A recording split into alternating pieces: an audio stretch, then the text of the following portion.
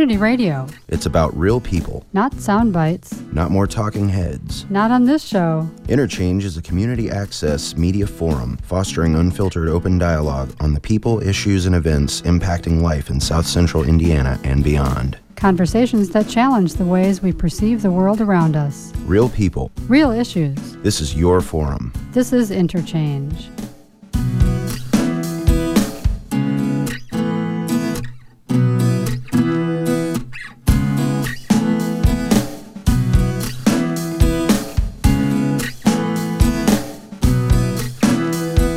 Welcome to Interchange. I'm Doug Storm. Tonight, claims on the forest. This is part 2 of a program about logging in Indiana state forests. On September 9th, we were joined in the studio by the state forester, John Seifert, for the first part of this conversation. That program is available on our website at wfhb.org/news/interchange. In order to explore some of the issues discussed on that program from a different perspective, we're joined in the studio tonight by Mike Lertsema, coordinator of Hoosier Forest Watch for the Indiana Forest Alliance, and by Ron Kerner, an expert mushroomer who runs the website indianamushrooms.com. Welcome to you both. Thank you. Thank you. Let's start with you first, Mike. Tell the listeners a little bit about the Indiana Forest Alliance and your role as coordinator of Hoosier Forest Watch. Well, the Indiana Forest Alliance is a statewide grassroots network of individuals and organizations who work to protect public forests in Indiana. That's on state and national forests. We do that through various means, public outreach and education. We do that through legislative initiatives at the State House. We do that through research initiatives or supporting scientific research. And we focus a lot of our time right now on the state forest as opposed to the national forest because that's where the state forests are facing a much bigger threat right now from increased commercial logging and road building. We believe that public forests in Indiana should be managed to prioritize low-impact, dispersed public recreation such as hiking, hunting, mushrooming, camping, wildlife viewing, horseback riding, mountain biking, those sorts of low-impact public recreation activities, but also for interior forest habitat, the type of habitat that can only exist on the large contiguous forest areas of our public lands. The average, which we'll talk about later, the average private forest tract is 16 acres, which isn't large enough to maintain viable habitat for many interior forest specialist species. So those are our priorities. My role as the coordinator of Hoosier Forest Watch is to monitor logging on state forests. I do that by surveying proposed timber sales and submitting comments and trying to encourage and teach other people how to participate in the public process of Indiana public forest management. We also do things like lead a monthly hike called the Second Sunday Slow Saunter Series and visit some areas in South Central Indiana predominantly to get people out in the woods more in a casual social setting, but hopefully to learn a little bit too. So it sounds like there's a bit of a conflict in terms of how the DNR, the Department of Natural Resources in Indiana, conceives of their role in utilizing resources like the forest, and what the Indiana Forest Alliance determines those viable resources. Yeah, that's correct. The Indiana DNR's Division of Forestry says that they manage the forest for mixed-use management. So that includes things like recreation and wildlife habitat, but also timber production.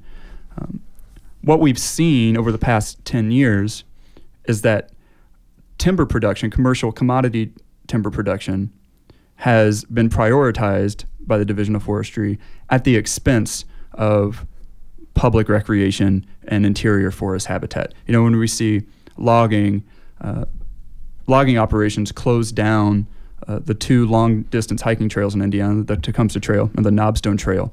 On an annual basis, large sections of these trails are closed down for commercial logging operations, which affects the outdoor recreational experience for through hikers, many of whom come from Indianapolis, come from Louisville, come from Cincinnati.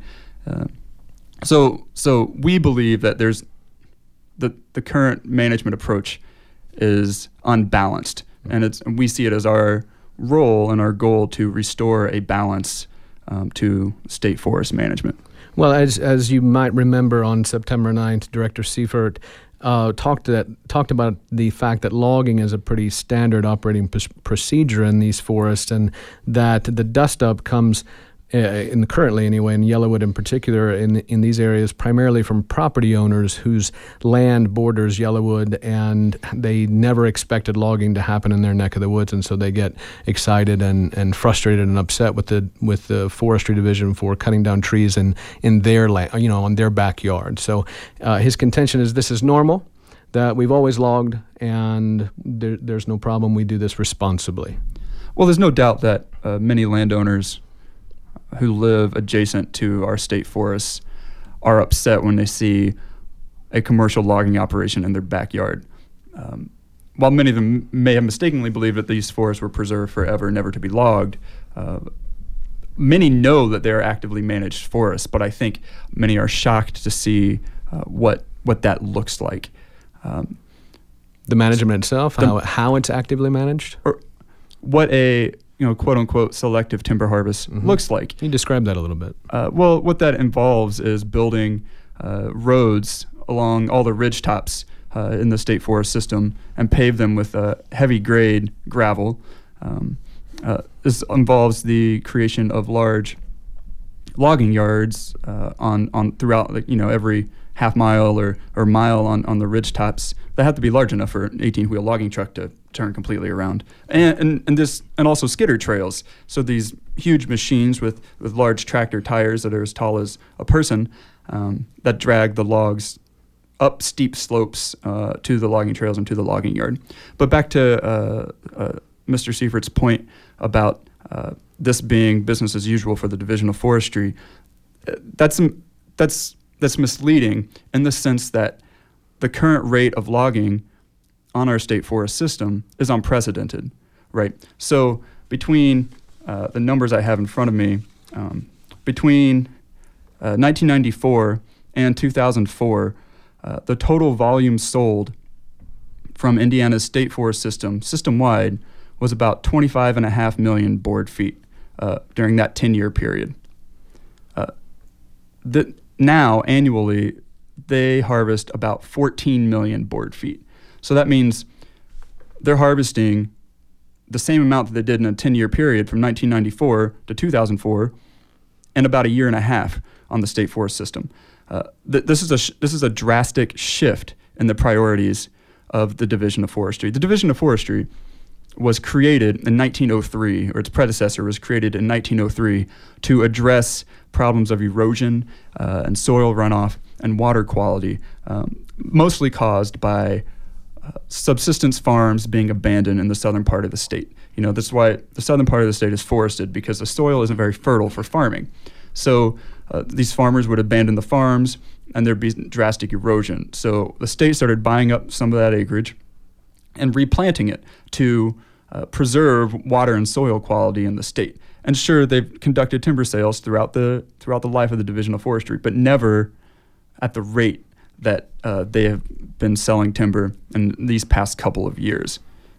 So let's clarify that a little bit. The creation of the division itself coincided with in a sense, an environmental responsibility to protect the soil and land. Is that what you're suggesting? Yeah, absolutely, and that's still the case in the sense of the Division of Forestry and the Forest Service on the Hoosier National Forest is largely responsible, from my perspective, for the amount of Indiana that has been reforested. Indiana is now 20% forested, and as opposed to its low point, about 3 to 5% forested in the early part of the 20th century. So I want to give the Division of Forestry credit and the Forest Service credit for being major players in the reforesting of much of Indiana. So again, what we're seeing now is a shift from that more conservation first ethic, preserving of or conserving of forest, timber, and water and soil resources towards a more utilitarian agriculturalist approach to the management, which is a shift, like I said, from the way the division had operated for 100 years. So would you align that with a particular political change at the time? Oh, well, sure.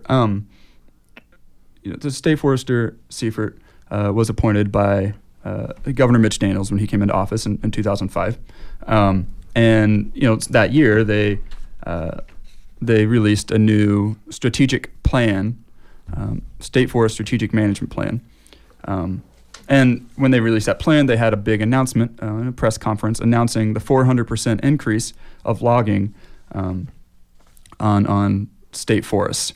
In that strategic plan, under the properties section, which is relevant to the state forests, there's two proposed changes. One of the proposed changes is just about recreation and just proposes that there's adjustments in recreation on state forests. Nothing out of the ordinary, just updating some campsites and on the state rec areas at Deem Lake and Starve Hollow, that sort of thing.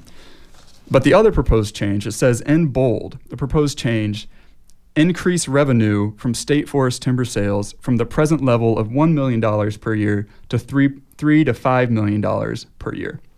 So that was a driving factor, we believe, in the increase of commercial logging in our state forests. That same year, in the Department of Natural Resources biennial budget request to the state legislature's General Assembly, they stated that the goal was to have the Division of Forestry fund more of its own operations through revenue generated through commercial timber sales on the state forest. So this shows that the economics were driving this decision from the beginning to increase logging to unprecedented levels on our state forests.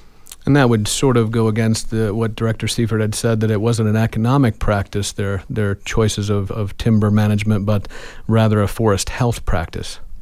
Well, sure. And I believe that when State Forester Seifert makes that statement, I think that he believes that to be the case.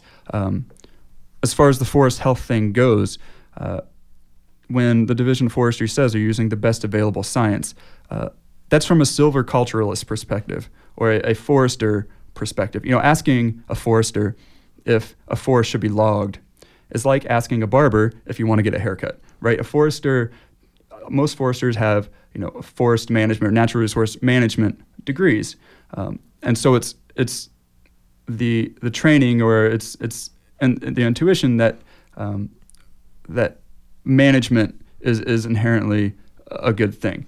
So if you're managing a forest for commercial timber production, this utilitarian agriculturalist point of view, or as the State Forester Seifert said on September 9th in the interview, a forest is a garden that needs to be weeded. Like even that sort of phrase betrays an agriculturalist approach to our state forest system. In Division of Forestry literature, you see all over the place terms like crop trees, and I think he even used that term on the air. The idea that our forests are crops. If you're a silviculturalist or you're a timber manager, then yes. And what the Division of Forestry is doing is managing our state forest as a tree farm. If my goal for my forest, my private forest, was to maximize commercial commodity timber production and grow the most oak and hickory, high value, economically, timber possible, John Seifert is the first person I would call. Like he's probably the most qualified person in the state for commercial commodity timber production. From our perspective, our state and public forests should not be reduced to commercial commodity industrial timber production. We believe, once again, that they hold a much higher value serving as interior forest habitat for many endangered, threatened and endangered species that rely on interior forest habitat for successful reproduction. And that kind of habitat can only exist on public forests that are large enough to have buffers from roads or other developments or private houses or agricultural land. That's why the public forests must be the only places that this kind of habitat can exist. Now, you had mentioned in a conversation with me that you guys have a particular campaign that addresses this particular issue? Right. Right now, for about the past year, actually, the Indiana Forest Alliance has been working to create a state wilderness preservation system similar to the federal wilderness protection system that's been in place since 1964 and is celebrating its 50th anniversary, only less restrictive. For instance, we wouldn't prohibit mountain bikes in these areas, or if a tree falls across a trail, if somebody wants to take in a chainsaw to clear the trail, that's fine. But last year we tried to establish this system through a bill introduced by State Senator Mark Stoops, and the bill didn't get heard. And then we had resolutions introduced on our behalf by State Senator Brent Steele, a Republican from Bedford, and State Representative Eric Cook, also a Republican from Bedford. And these resolutions were similarly worded, and they both called for a summer interim study committee to review the idea of a state wilderness system in Indiana's public forests, just to study the idea, see the costs and benefits to Hoosiers of such a system. And those resolutions received broad support. 53 of the 100 state senators signed on as co-authors of those resolutions, over half. So that's not just people who voted. Those are 53 of the 100 said, I want my name on that. Or the state representatives. 28 of the 50 state senators signed on as co-authors. But unfortunately, once again, those resolutions were non-binding, and we didn't receive the study committee was not assigned that issue to study. So what we're doing now, and we were requested to do so by House Speaker Brian Bosma's office, is to come back this session with specific areas we want to set aside.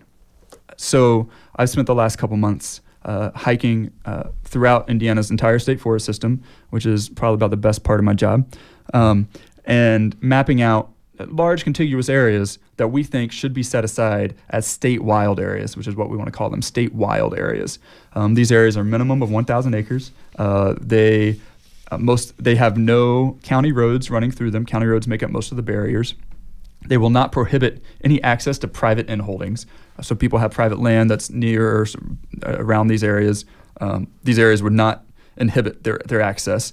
And these areas represent some of the most mature and older forests on the state forest system.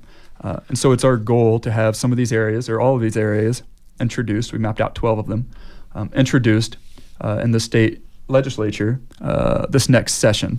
And we're going to have a press conference and later in October, early November, announcing these areas. And we've met with the Indiana Hardwood Lumbermen's Association to try to find some common ground with them. And we plan to request a meeting with the Department of Natural Resources Director Cameron Clark to also discuss these proposals and to hear feedback. We've met with people who live in the areas of these state forests, both in Brown County and Scott County and Clark County and Harrison Crawford County, to get feedback from people who live around these areas, both on the boundaries, but also to try to gauge interest. And we don't want to be people from Indianapolis and Bloomington going in and saying, you want these areas. We want to know what people near these forests want. And so that's what we're doing right now, is we're barnstorming the state and getting feedback from people, from local residents. Great. We've got to take a break right now. If you're just joining us, excuse me, we've been talking to Mike Lertsema of the Indiana Forest Alliance, and he'll be joined by Ron Kerner in our next segment to talk about forest health and ecology in Indiana State Forest. I'm Doug Storm, and you're listening to Interchange on WFHB. Stay with us.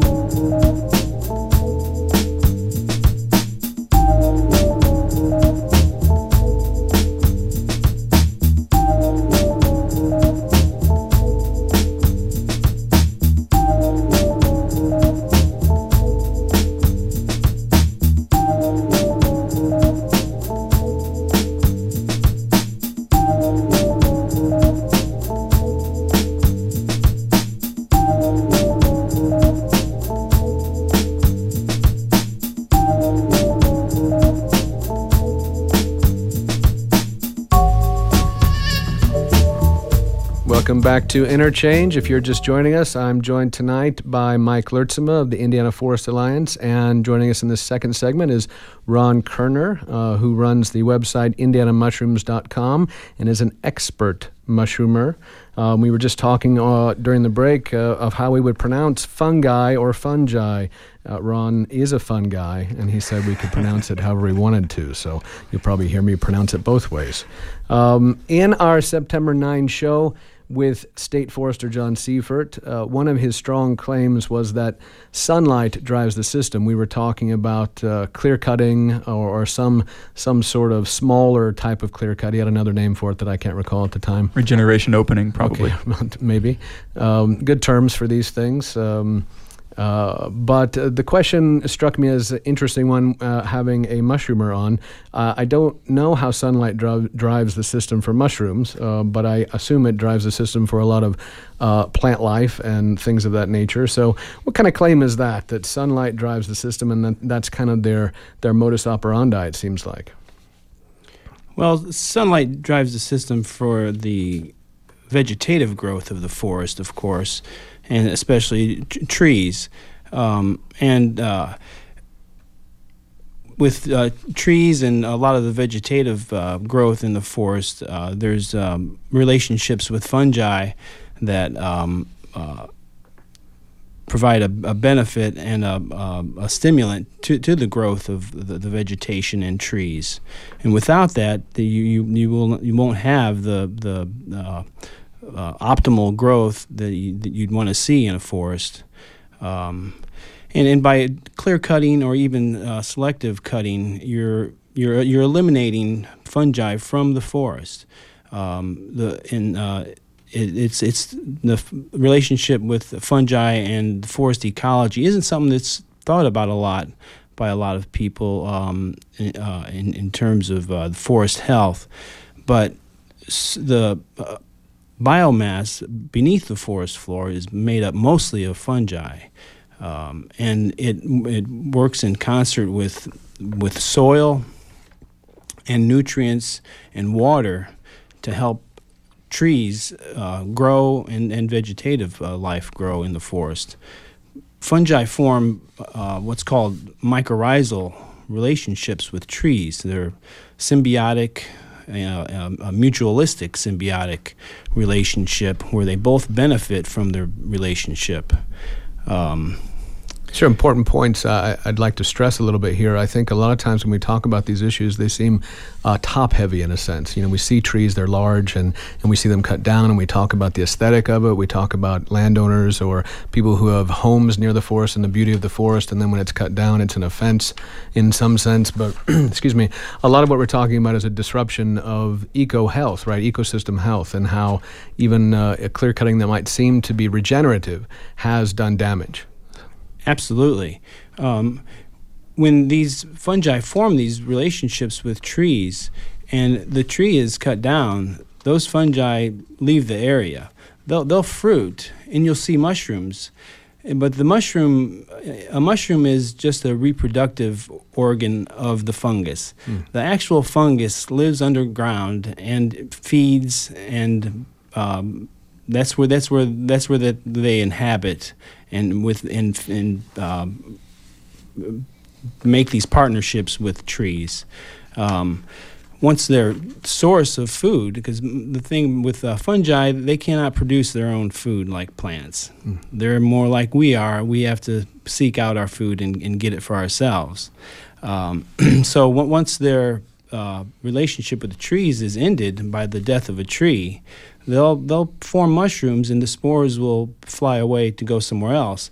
But to find a suitable habitat to regenerate can be difficult in a clear-cut area, and the area will be depleted of that fungus. Are these kinds of things that are studied primarily, like, again, trying to understand tree health and tree regeneration, and we talk about trying to grow forests for more than just timber, but to grow, to regenerate, to give us trees that clean our air and sustain life, that it's essential that we pay attention to these particular kind of symbiotic relationships?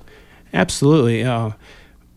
One thing with even with replanting a forest that's been clear cut, if these fungi aren't able to mature and to exist underground with the relationship they have with trees, when you go to replant and those fungi aren't there, it's been shown that without the mycorrhizal relationship with fungi that trees have, they do not grow as big and as healthy as the ones that have that relationship.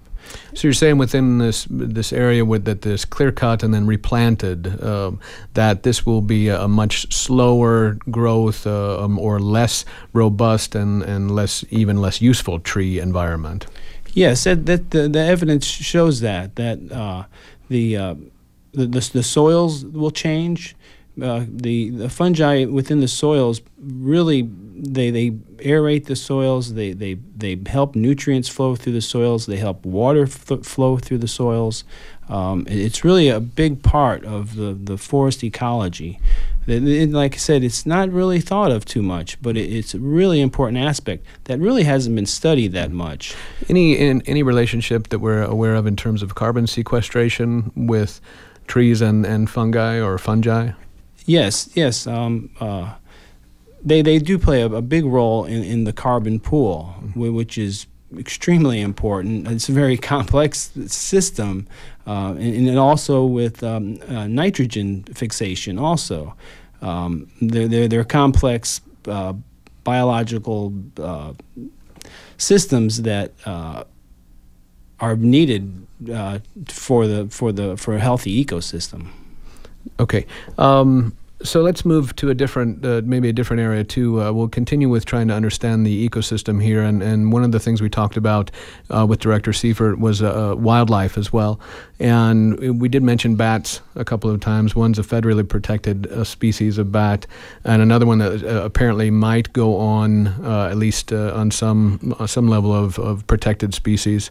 I forget what the names of the bats were. Do either of you remember? The Indiana bat is currently listed under the federal, or as endangered under the Federal Endangered Species Act, and the northern long-eared bat has been proposed for listing, and the U.S. Fish and Wildlife Service extended or postponed its decision on the northern long-eared bat until April 2nd of 2015. So we'll know in about 6 months. 6 months from Thursday, whether or not the northern long-eared bat will be listed as federally endangered or federally threatened. Now, one of the things that Director Seifert did say too in terms of the bats was that this clear cutting, again, because of sunlight, was beneficial to the bats as well due to drawing insects, I believe you said at the time. Any ideas in terms of whether bats like clear cutting? Well, bats and other endangered species, state and federal endangered species, birds in particular, migratory songbirds, might be drawn to some forest openings for increased insect activity. But there hasn't been to our knowledge, and according to the Indiana Division of Nature Preserves under the DNR, a thorough inventory of flora and fauna in an interior intact forest in Indiana, and that includes bats. There's been some bat surveys, so in 2007, the Division of Forestry submitted a draft habitat conservation plan to the U.S. Fish and Wildlife Service for the Indiana bat. And the reason behind submitting this habitat conservation plan was in order to obtain what's called an incidental take permit. That means that if this habitat conservation plan was approved by the U.S. Fish and Wildlife Service, then the Division of Forestry would be able to incidentally kill or harass or harm in some other way the species in question, in this case, the Indiana bat. This habitat conservation plan was summarily rejected by the U.S. Fish and Wildlife Service. And the Division of Forestry had received a federal grant to draft this plan, and it was rejected. And one thing that, looking through that draft plan, a copy of it that had the U.S. Fish and Wildlife Service notes right in there, as you see claims by the Division of Forestry that Indiana bats prefer to roost in oak hickory dominant forests. And then every time that assertion was made, the U.S. Fish and Wildlife Service had a note that said, please cite this assertion, or what's the reference for this? And then there was a chart of species of trees that are preferred roosting trees for the Indiana bat. And number one was hickories, presumably for shagbark and shellbark hickories, with Indiana bats prefer to roost under. It's by far and away the preferred roost tree. Tree species 2 through 4 were maples were elms were second, maples were third, and ash were fourth, I believe. Fifth was oaks. So to claim that Indiana bats prefer to roost in oak hickory dominant forests isn't entirely accurate, because 2 through 4 on the species list are not oaks or hickories. Mm-hmm. In fact, oaks are farther down on the list. The hardwood ecosystem experiment, which I think State Forester Seifert discussed on September 9th in his interview, was conducting echolocation studies for the northern long-eared bat. And the northern long-eared bat was, to my understanding, far and away the most common bat in Indiana's forests. Between 2006 and 2012, December 2012, they noticed at their 18 echolocation sites in the hardwood ecosystem experiment a drastic drop-off of northern long-eared bat populations. Much of that is attributed to the white-nose syndrome. But instead of continuing to measure echolocation of bats in those 18 locations, the hardwood ecosystem experiment researchers decided to scrap those sites and move them to places near wildlife ponds or perennial streams, but predominantly wildlife ponds, which clearly have more insect population near the ponds. So just so something would register. So we had concerns about that, like why the original locations were just scrapped instead of just continuing those and adding other locations. Also, something that stood out in that draft habitat conservation plan was that the Division of Forestry referenced some studies they were doing to determine where Indiana bats and other bats were located in the state forest system. And on a note, on a comment on the side, the U.S. Fish and Wildlife Service asks, why wasn't the U.S. Fish and Wildlife Service invited to participate in these studies? We would have liked to have been invited to participate to ensure that methodology was correct and that the results were accurate. And so that's a question that we have also is the U.S. Fish and Wildlife Service is charged with protecting endangered species. That's one of their predominant missions. And we would like to see the U.S. Fish and Wildlife Service be more involved in surveying on Division of Forestry land for Indiana bats. And now the northern long-eared bat as will either be listed as federally threatened or federally endangered, most likely in 2015. So this was the hardwood ecosystem study, is that correct? The hardwood ecosystem experiment. And right. So it did begin in 2006? 2005 or 2006. Okay. I think 2005 it began. All right. So there was, and you did say there was an issue beyond possibly tree, what'd you call it? There's a white-nose syndrome. What's that? White-nose syndrome was a fungus. Ron, we won't blame Ron for this, but it's a fungus that has had devastating impacts on bat populations across the eastern part of the United States. Excuse me. In northeastern United States, it has wiped out, the white-nose syndrome has wiped out 90% or more of northern long-eared bats. In that region. It's now been detected in 18 or 21 states, somewhere around there. Any indication what that story is? They haven't pinpointed what causes its spread. It's believed that it could be cavers, or people, researchers even going from one cave to another. That hasn't been confirmed. So while the white-nose syndrome is undoubtedly the predominant reason for the decline of forest bats who hibernate in caves in the winter. The smaller populations, the drastically reduced populations, are more susceptible to what previously would have been minor disturbances of their habitat or roosting habitat, which is the forests in the summer. But now that their populations have taken such a dramatic toll from the white nose syndrome, it's all the more imperative that their summer roosting reproductive habitat is maintained, and they're much more susceptible to the impacts of logging and preferred roosting areas and that sort of thing. Let's be clear that you, I guess at the IFA, want more, more answers to the way the HEE, the hardwood ecosystem. Hardwood ecosystem. Thank you.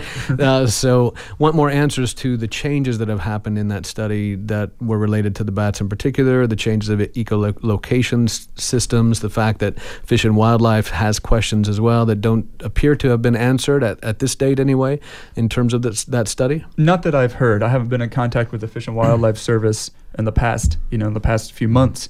But from our perspective, for the integrity of the experiment, it makes sense to leave the echolocation sites in place to get an accurate count of the reduced populations of northern long-eared bats or Indiana bats. Right. Okay. So briefly, too, we've had a question in that program with Director Seifert about the ways in which those clear-cut operations perhaps increase a particular kind of wildlife diversity that he claimed was necessary because it wasn't being increased other ways. Perhaps there's forested land that is not being clear-cut or something of that nature, that this was the type of wildlife that would need to be given some, help by the clear cutting and creating edge. Right. Yeah. Well, and that's called early successional habitat is the term that's used. And that means, early forest, a forest that was recently, clear cut or some heavy disturbance that takes out a large area of, from 1 acres to 40 acres in size of forest. And it's true that many species are drawn to these open areas. It's our position that the species that are drawn to those areas aren't the species in most need of protection. For example, the Indiana bats are known, according to U.S. Fish and Wildlife Service, the Indiana bats are known to abandon roosts near recent human disturbances. So while they might prefer some sunlight, but they have abandoned roosts in areas near logging operations or active roads.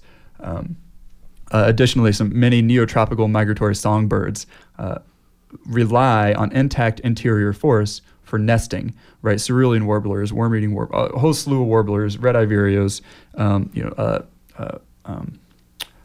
wood thrush, ovenbird.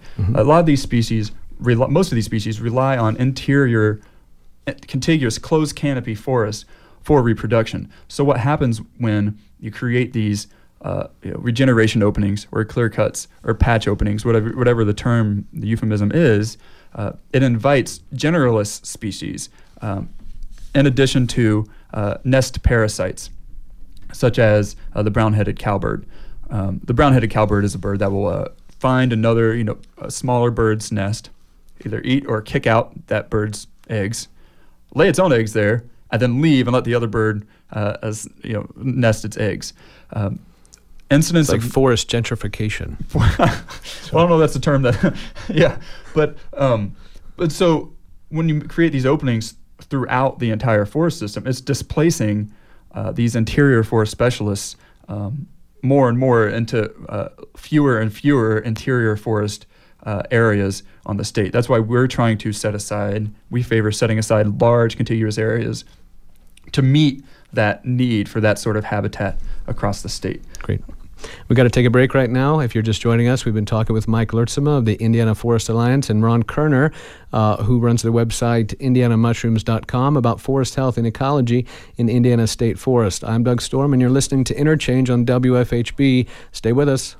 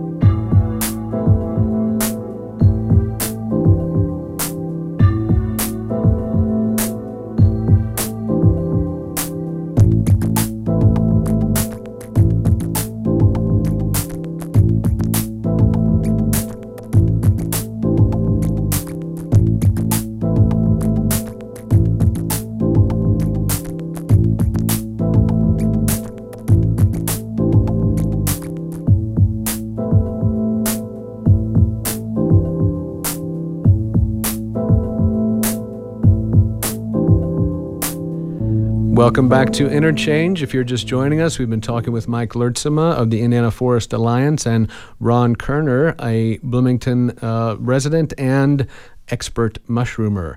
We've been talking about forest health and ecology in Indiana State Forest.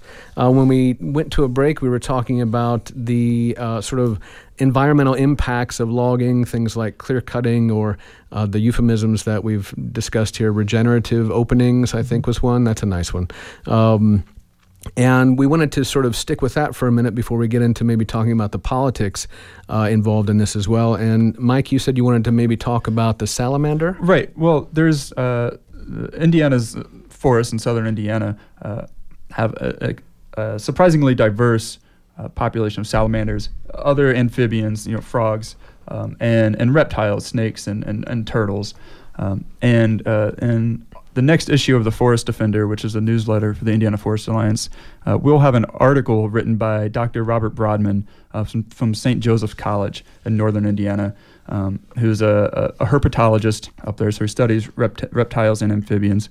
He is the chair of the Technical Advisory Committee for the Department of Natural Resources Technical Advisory Committee for conservation of reptiles and amphibians. So Dr. Brodman is one of the leading experts in herpetiles in the state, and his article that's going to appear in our next newsletter explains how the devastating impacts that all types of timber harvesting have on reptiles and amphibians, even selective timber harvest. And that article is based off of 28 peer-reviewed articles regarding, or that looked at everything from clear cutting to shelterwood cutting to selective tree harvesting, and that makes pretty clear that for many endangered and threatened reptiles and amphibians in the state that rely on tree canopy to regulate stream temperatures, to filter water, to stabilize soil, and also that live in the leaf litter of an understory, the devastating impacts of timber harvesting has on those species of all types, even the most selective of timber harvests. Yeah, these are, I think, really interesting points, again, that we tend to lose sight of because we talk about timber management, we talk about how we use the forest, and I suppose it makes sense when we talk about the Department of Natural Resources, and we talk about, Mike, you've used the word utilitarianism. Yeah. We have that sense of use and product and commercial viability of these resources. And one thing that Director Seifert hit on a few times was the sustainability of the resource, right? That the tree grows back. And one thing that we did try to discuss was the fact that takes some time. Right. And it changes, obviously, when you cut one down and try to plant one, as Ron has said, depending on the forest health, a different kind of tree is going to grow back, even if it's the same species of tree. Right. Well, it takes 60 to 80 years to grow a saw timber tree. A tree that has merchantable value is the term. But it takes 200 years for a forest for an ecosystem to grow. So if you continually truncate the natural processes of the forest by removing the mature, economically valuable trees, then you're not allowing that forest to, the natural forest system to occur. Would you say there's a sort of a timber cycle, in a sense, for harvesting? Again, we use these terms of agriculture, harvesting stems. So we have the tree growing at, would you say, 60 to 80 years, where it becomes something that will be fetch a good price on the market. So if we're clear cutting here and there, we're replanting every 20 years maybe here, and replanting every 20 years there, and replanting every 20 years to sort of get a continual growth and cut? Well, to be clear, they're not replanting very often on these areas. The idea is to remove the canopy so trees in the understory have a chance to grow. Trees that are already started to grow. Growing. Yeah, I got you. So there's a fundamental difference between silviculture and forestry and ecology. What the Division of Forestry has been practicing is silviculture, which is rooted in agriculture. You can tell by the word, if you break the word down. And so you see these words in silviculture and forestry, such as crop trees or overmature. The term overmature is applied to trees that are 80 to 100 years old. And at that point, a tree will be deemed overmature because after that point, it stops producing saw log volume and declines in economic value. Many of these trees that are deemed overmature at 80 to 100 years have natural lifespans of, a scarlet oak has a natural lifespan of 120 years. Anything, and that's the youngest. That's probably about the youngest. But anywhere between 2 and 600 years is natural lifespan. So that's like saying, a 14-year-old or a 13-year-old is overmature. A middle schooler. That's the different. That's the scale that the silviculture works on. So it's interesting in terms of, again, talking about what a tree might be good for, right, and how you value those particular things. So we talked about carbon sequestration, and last I guess the 9/9 program, I brought in some information on old growth trees sequestering far more carbon than any younger trees. Even the ones that were deemed to be maybe on their last legs, they tended to actually pull in more carbon than a lot of the acreage with multiple trees on it.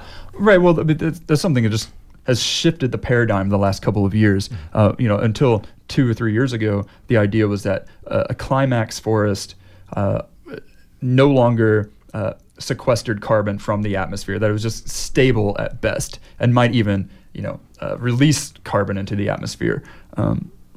But in the last couple of years, there's been a number of papers that come out that have proven that actually the trees sequester more carbon as they get older. They don't just stagnate, don't grow older and just stop. They just keep pulling more and more and more until they carbon from the atmosphere until they die. And then mortality, talking about what drives the forest system.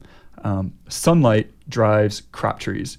Mortality drives ecosystems. So trees that grow and their full lifespan, they die, they stand, they provide more habitat value. The older and larger the tree is and it dies, and it still provides that habitat value, then it falls. It creates the openings that the Division of Forestry is trying to mimic with these regeneration openings, and still creates habitat, both the early successional habitat that happens then. You have something? Sure. And they create the forest soil too. Exactly. They fall down, they decompose with the help of fungi, and they return to the soil, providing more nutrients and composition to the soil that's beneficial to the entire forest. The U.S. Geological Survey reversed their position on carbon sequestration of older forests after these studies come out. So this is really a paradigm shift that mature forests continue to sequester carbon from the atmosphere. An understanding in the science. Exactly. That has changed. And do you think that will make a difference in the terms of the DNR then? I mean, if the science... Well, you don't see, actually, in the Division of Forestry, in their plans that they publish for proposed timber harvest, the ones that I survey and comment on, there's never anything about climate change. So let's move in. That's a pretty natural way to move into the politics of this issue as well.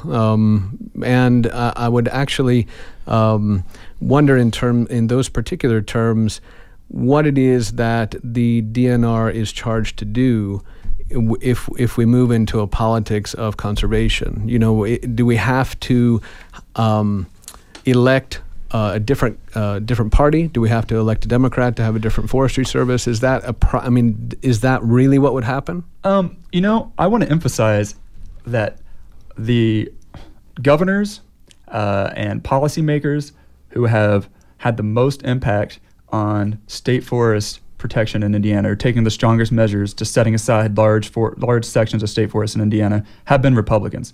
So for me, this is not a conservative or liberal issue by any stretch of the imagination. Governor Otis Bowen and Governor Robert Orr set aside the 3 backcountry areas.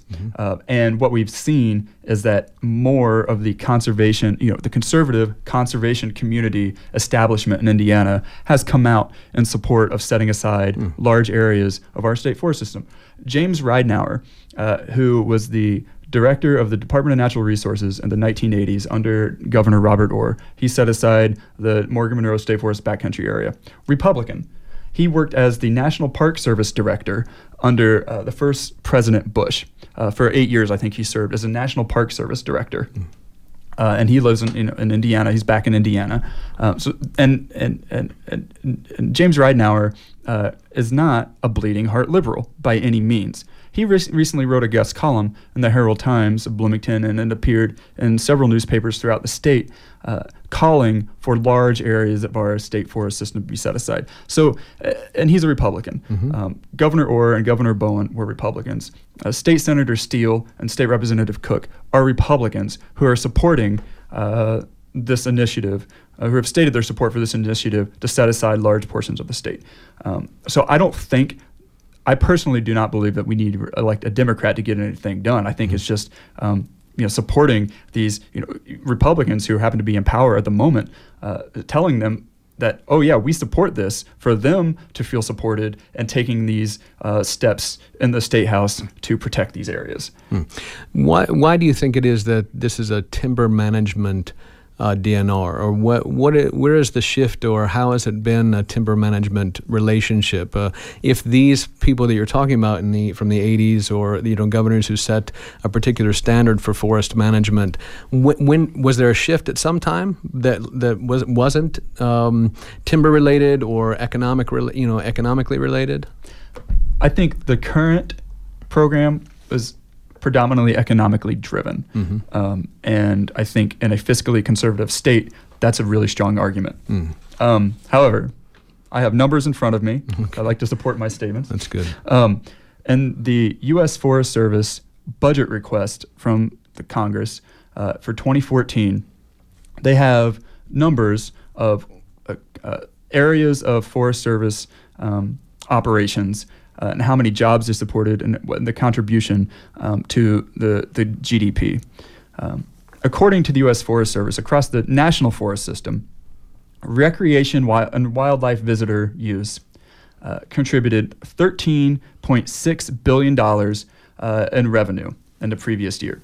And it supported 205,291 jobs, recreation and wildlife visitor use.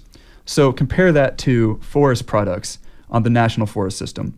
Compared to the $13.6 billion for recreation, forest products generated about $2.7 billion. So that's less than 25% of the revenue from recreation compared to forest products.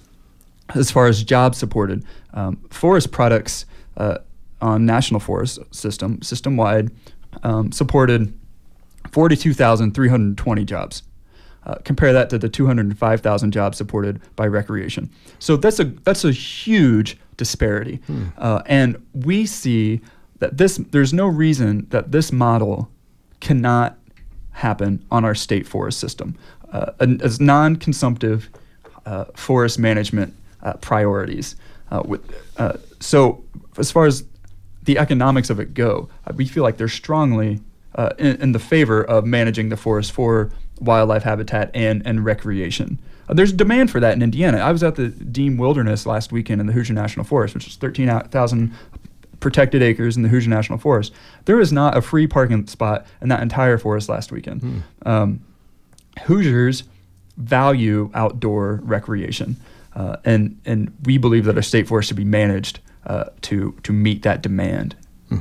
So briefly, if you could, Ron, let's let you have a last word here too. What would you like to see the state forest system do to help maintain forest ecosystem?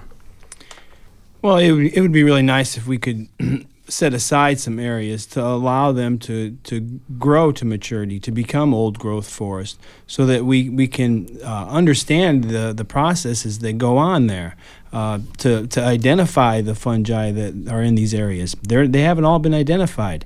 We don't know all the relationships they have with trees and plants, and it would be really nice to have areas where we could allow the natural process to continue on unabated. Does that coincide with your wildlife areas, Mike? Yeah, state wild areas. Thank yes, you. Sorry, yeah. Wildlife areas usually involve large openings. Right. But absolutely, I think Ron touched on a very important point about the baseline. Right now, there is no baseline to area in the state to monitor what a natural forest processes look like in Indiana, how the forest responds to disease, drought, insects infestation, all on its own, windstorms, without human interaction. Without human, correct. For the hardwood ecosystem experiment, they have a few no harvest plots, but they're 200 to 300 acres in size, which is not large enough to represent a viable interior forest. They can log right up to the 200 to 300 acre areas. So we think it's essential to establish that baseline. Like I said, no thorough inventory of flora and fauna has been conducted on any area of the state forest system. We're currently trying to do that now with our Eco Blitz in the Morgan Monroe backcountry area, which Ron's been a very active volunteer with. And it's the state forest used to have areas set aside as old forest areas in this program that was thrown out in 2006. 6,000 acres were set aside by State Forester Bernie Fisher that where no logging would happen, no road building would happen, so you could see the baseline of forest processes. And that program was thrown out in 2006. So we believe, as Ron said, that establishing these large, contiguous state wild areas would be a first step to restoring that balance of state forest management. Great. Thanks so much. That's all the time we have tonight. Thanks to our guest, Mike Lertsema, Hoosier Forest Watch Coordinator for the Indiana Forest Alliance, and Ron Kerner, expert mushroomer and operator of the website, indianamushrooms.com. Thanks, guys. Thanks for having us. Thank you. Join us next week on Interchange for the Griffey Lake deer kill, the politics behind the science. While city council members have repeatedly asserted that there is an ecological catastrophe in the Griffey Lake Nature Preserve caused by deer overpopulation, many citizens have disputed this claim, calling on the city council to put a 2-year halt on the Griffey deer kill pending an accurate count of deer and a full exploration of non-lethal population management techniques. That's next week on Interchange on WFHB. Thanks for listening tonight. Our board engineer is Carissa Barrett. I'm the producer of Interchange. Executive producer is Allison Bektesh. Our theme music is by Jamil Effiam. Stay tuned for the Jazz Menagerie coming up next on WFHB.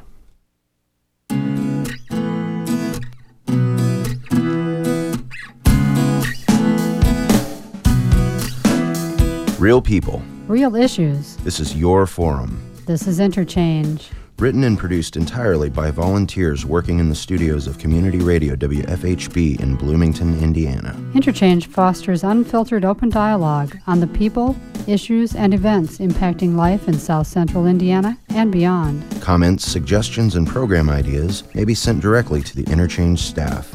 The email address is news@wfhb.org. That address once again is news@wfhb.org.